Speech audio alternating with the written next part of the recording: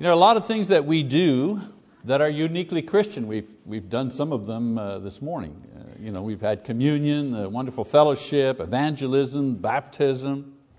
All these things are traditionally Christian activities. But of all the Christian things that we do, however, the thing that we probably do most often is to pray. We pray when we eat.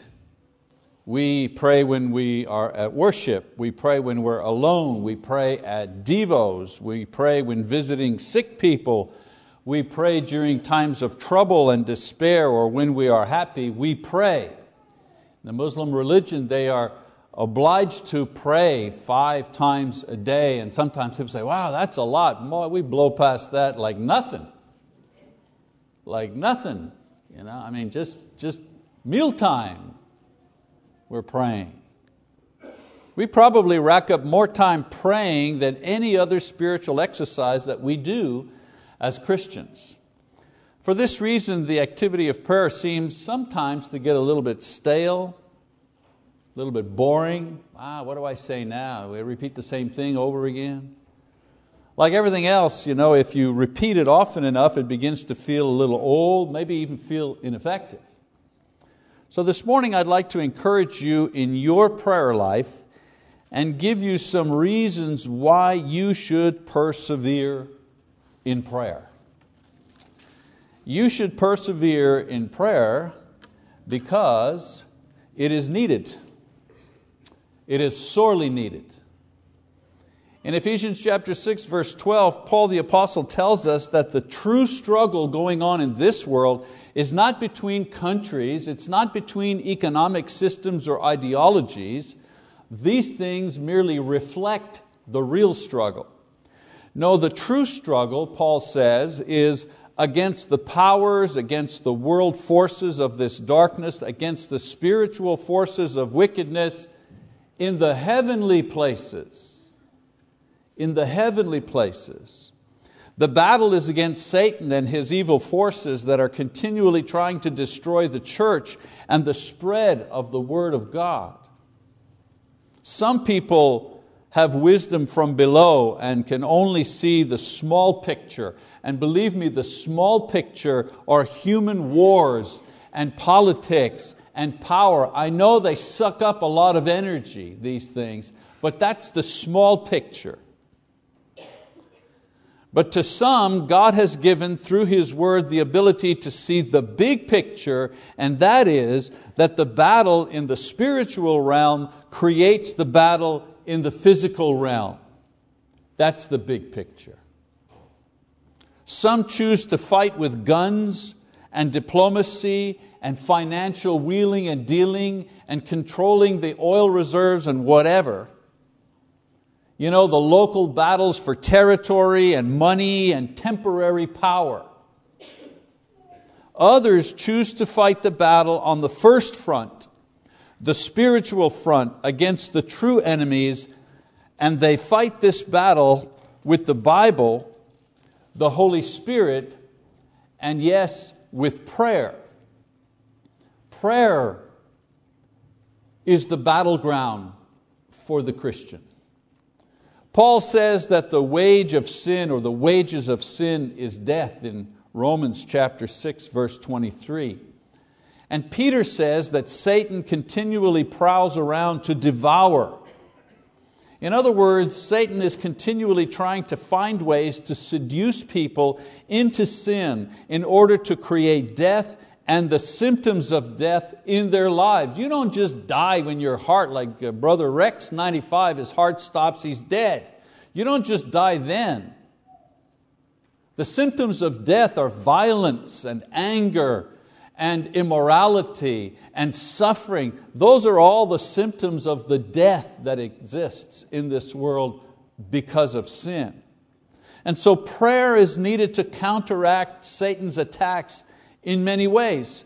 For example, we need to pray for workers to go out and preach the gospel so Satan will not destroy the ignorant.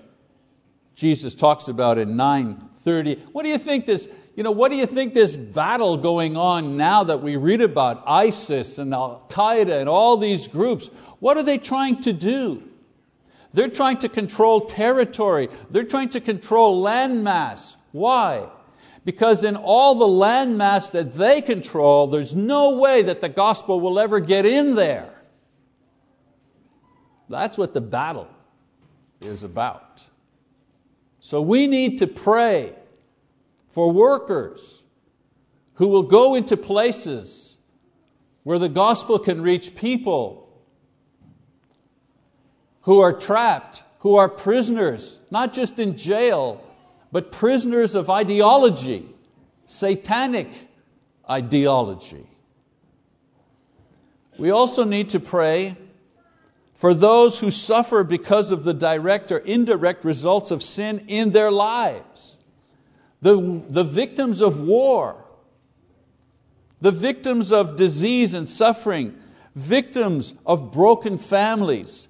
The list of damage due to sin just goes on and on and on. We could spend all morning just listing the victims.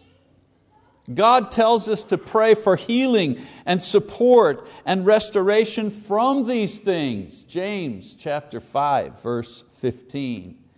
And we also need to pray that God opens our eyes so that we can continually see the big picture. Because the little picture is so loud. It's got such a big microphone. It consumes all the media. But it's the little picture. We need to pray that God opens the minds and hearts of people so they get to see the big picture. Elisha, the prophet, prayed that his servant would see the host of heaven encircling their enemies so as not to be afraid. In 2 Kings, his servant and Elisha were being attacked, and the servant was afraid because of the number of enemies around them. And Elisha prayed that his servant's eyes would be open so he could see that around the enemy there was another circle, and that circle was the angels that were protecting them. Paul prayed that the brethren could see the heavenly gifts awaiting those who are faithful to Christ until death. Ephesians 1 verse 18. I wonder if that's what you see as you die, as you are transferred into the next dimension. I wonder if that's what you see. Not just a light, but you begin to see the things that God has promised to give you for remaining faithful a lifetime. We need to pray for vision, not just things. Vision to see how we fit into God's picture and what position we will fill in the ongoing battle against these forces in the heavenly places. Every prayer, whether it's for breakfast or to restore someone for illness or to gain strength for vision, every prayer is always needed because it is relevant to what life is really about. So we need to pray because it is needed, sorely needed. We also need to pray because prayer is the basic ministry of the church. We have in the past explained the, quote, ministry system in the church. You remember that. I've said it many times.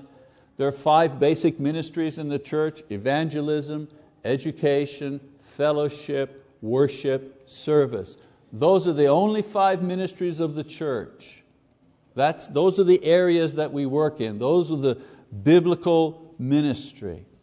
And I've told you that when each of these activities is being carried out, the individuals as well as the entire church grows.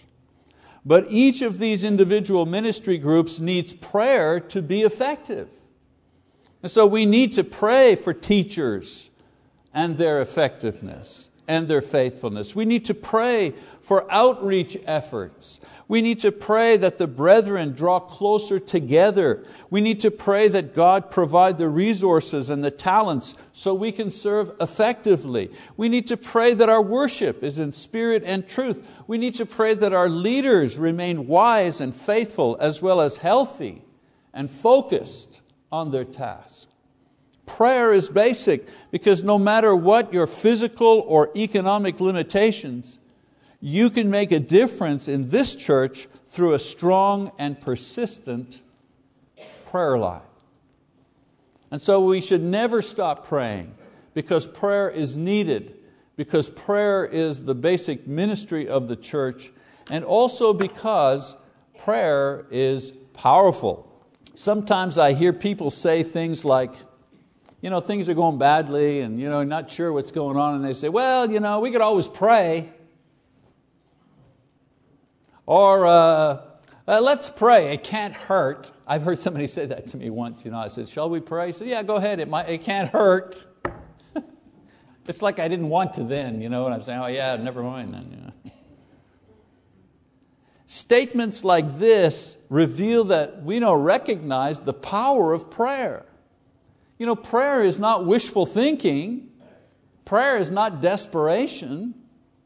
Prayer is powerful, and it's powerful for several reasons. First of all, it is strong enough to defeat our most powerful enemy.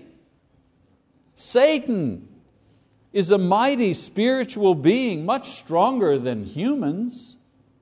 Jesus tells us that prayer is our defense against him in 1 Peter 5 and 8 and Luke 22, 31 and 32.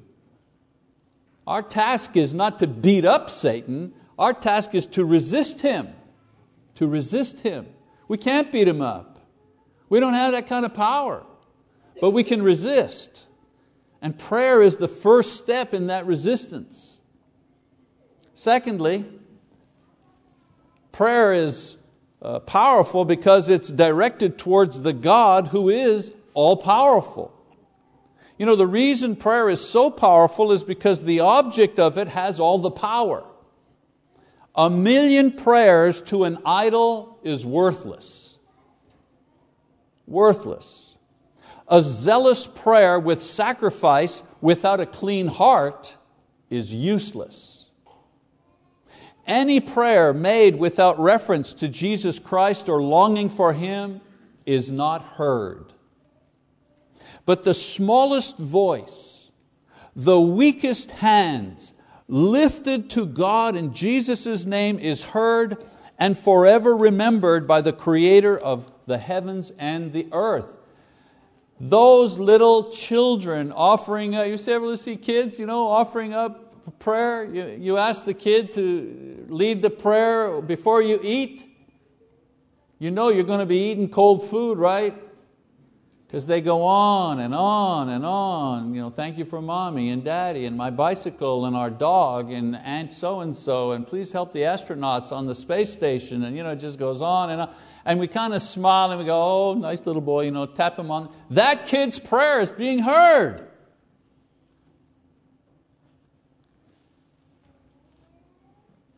Prayer is powerful in the name of Christ because it reaches Almighty God.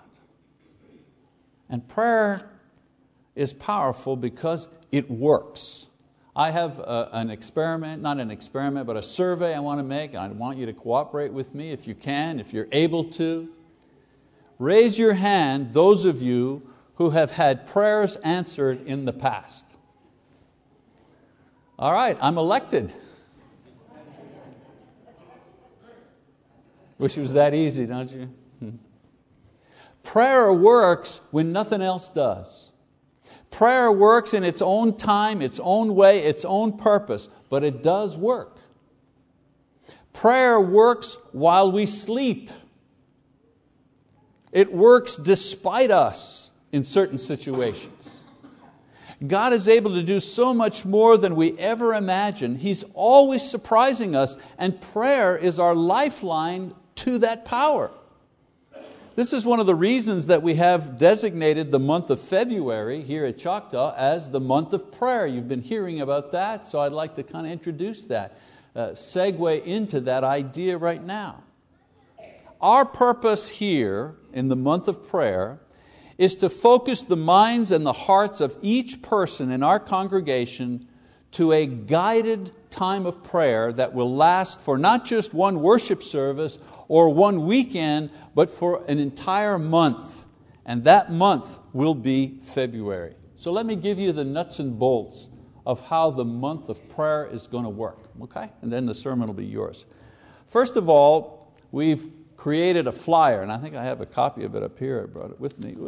And I believe that every single person has received a flyer like this with information about the month of prayer in your mailbox. So if you didn't check your mailbox today, I give you two good reasons to check it. One, the flyer on prayer is in the mailbox, and your income tax receipts are in the mailbox. So there you got two reasons to go look at your.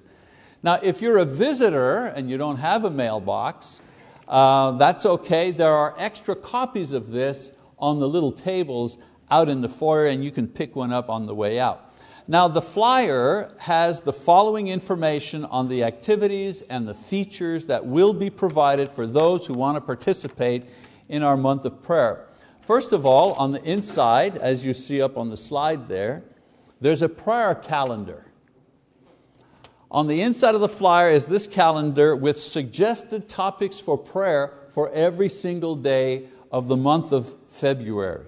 Of course, you can pray for and about whatever you wish, but our hope is that you will include the daily topic so that we have the entire church focused on each topic every single day. So let's say on the 12th of February, it says here, pray for the unemployed, the homeless and the poor, February 12th. Well, we've got about 400 people in this congregation. It'd be nice if 400 people in this church were praying for the unemployed, the homeless and the poor on that particular day in their prayer time. You can add stuff, of course, but we sure would like for you to at least include this particular prayer. Okay, so that's one thing, the calendar.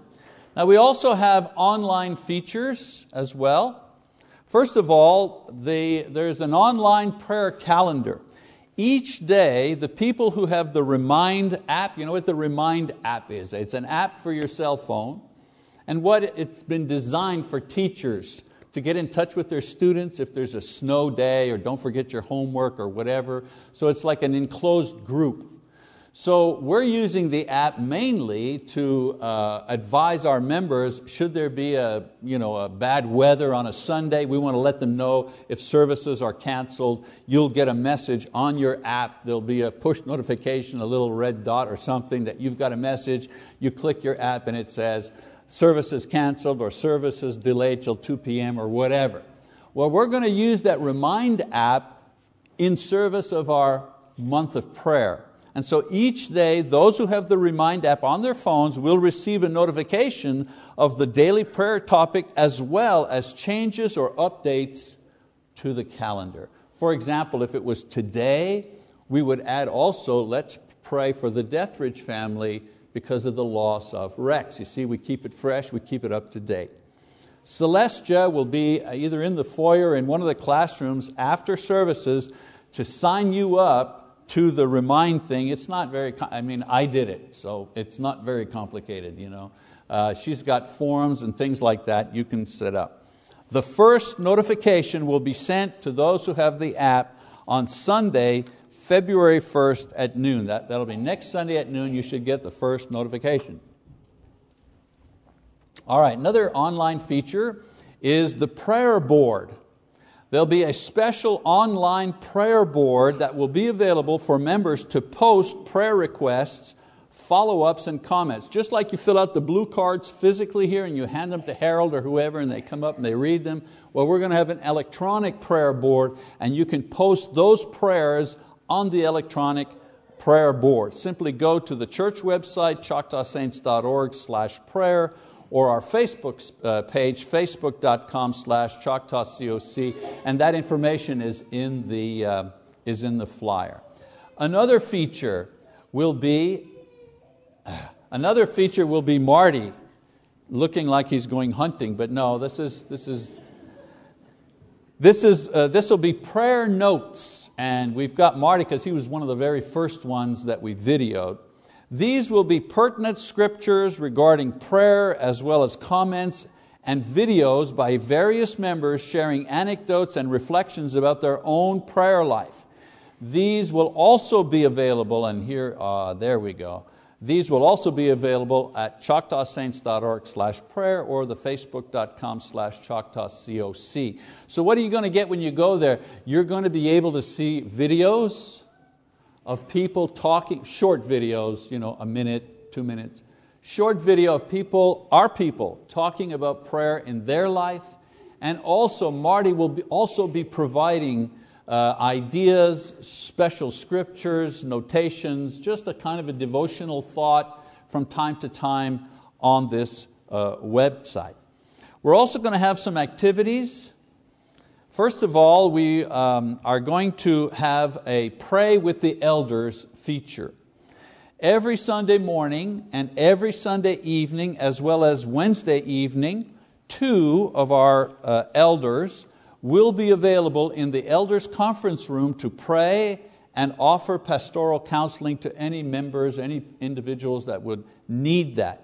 You simply go to the Elders Conference Room after services and they will be there. And that'll begin on Sunday, February the 1st. Sunday morning, Sunday night, Wednesday night, and the elders will rotate 2 elders to be there to take care of particular needs during that month, even if you just want them to pray for you as part of our prayer month. Another feature will be the preaching. It wouldn't be a month of prayer if the preaching didn't deal with the subject of prayer, so each minister will devote at least 1 lesson to this topic in the month of February to kind of keep us focused on this idea. And then the last activity will be the prayer and fasting weekend. At the very end of the month, we want to add the component of fasting to our prayer month, and so we'll finish the month off with a 24-hour fast, followed by a final fellowship meal, a break fast, if you wish, here at the building, and a glorious time of prayer and praise and sharing at the end. So the fasting will be Friday, September 27th, beginning at 5 p.m., and it will go till Saturday, February 28th, 5 p.m. This is a completely voluntary thing. We understand a lot of people can't, diabetics, new moms, that type of thing, sure, and you'll get information about that.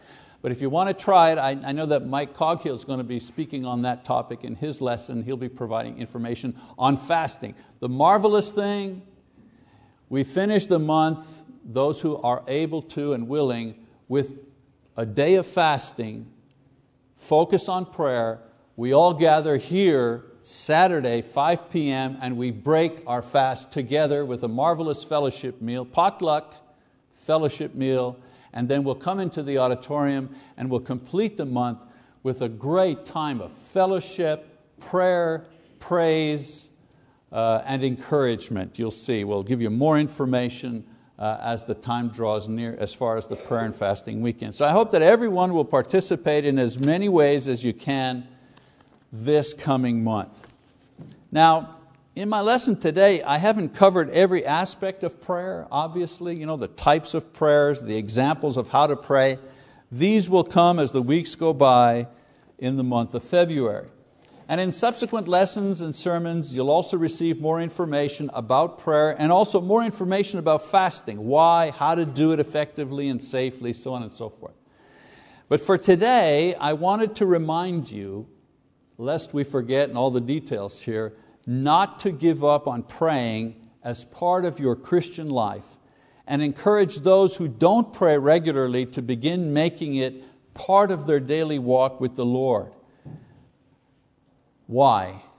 One last reminder, because it's needed in the church and in your life. Probably the thing needed the most. We don't just think we ought to pray, we need to take the time and actually do it.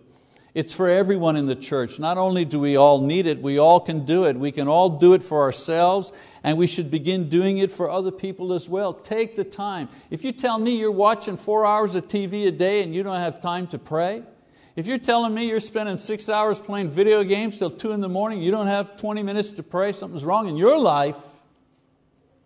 You need to turn that around. And remember, it's the power that sustains the church in its work and supports our faith, not to mention every other aspect of our daily lives. Now, one prayer that is often on my heart is that each person in this building, and if I could take the time, I'd go and name every name, each person in this building be right with God. Because when you go down deep inside, the problem many times causing our angst, our stress, our fear, is that we're just not right with God for whatever reason. And so I pray that those who are putting off obeying the gospel will hesitate no more and obey God in repentance and baptism, so that their prayers for salvation and other matters will be heard. And I pray constantly that brothers and sisters will have the courage to remove whatever sin or hardness of heart that separates them from God or separates them from others. That they'll get rid of that thing so that they can be right with God. And I pray that the Lord will send us godly people who will want to join our church family here in Choctaw. That's what's on my heart. That's what my prayer is this morning.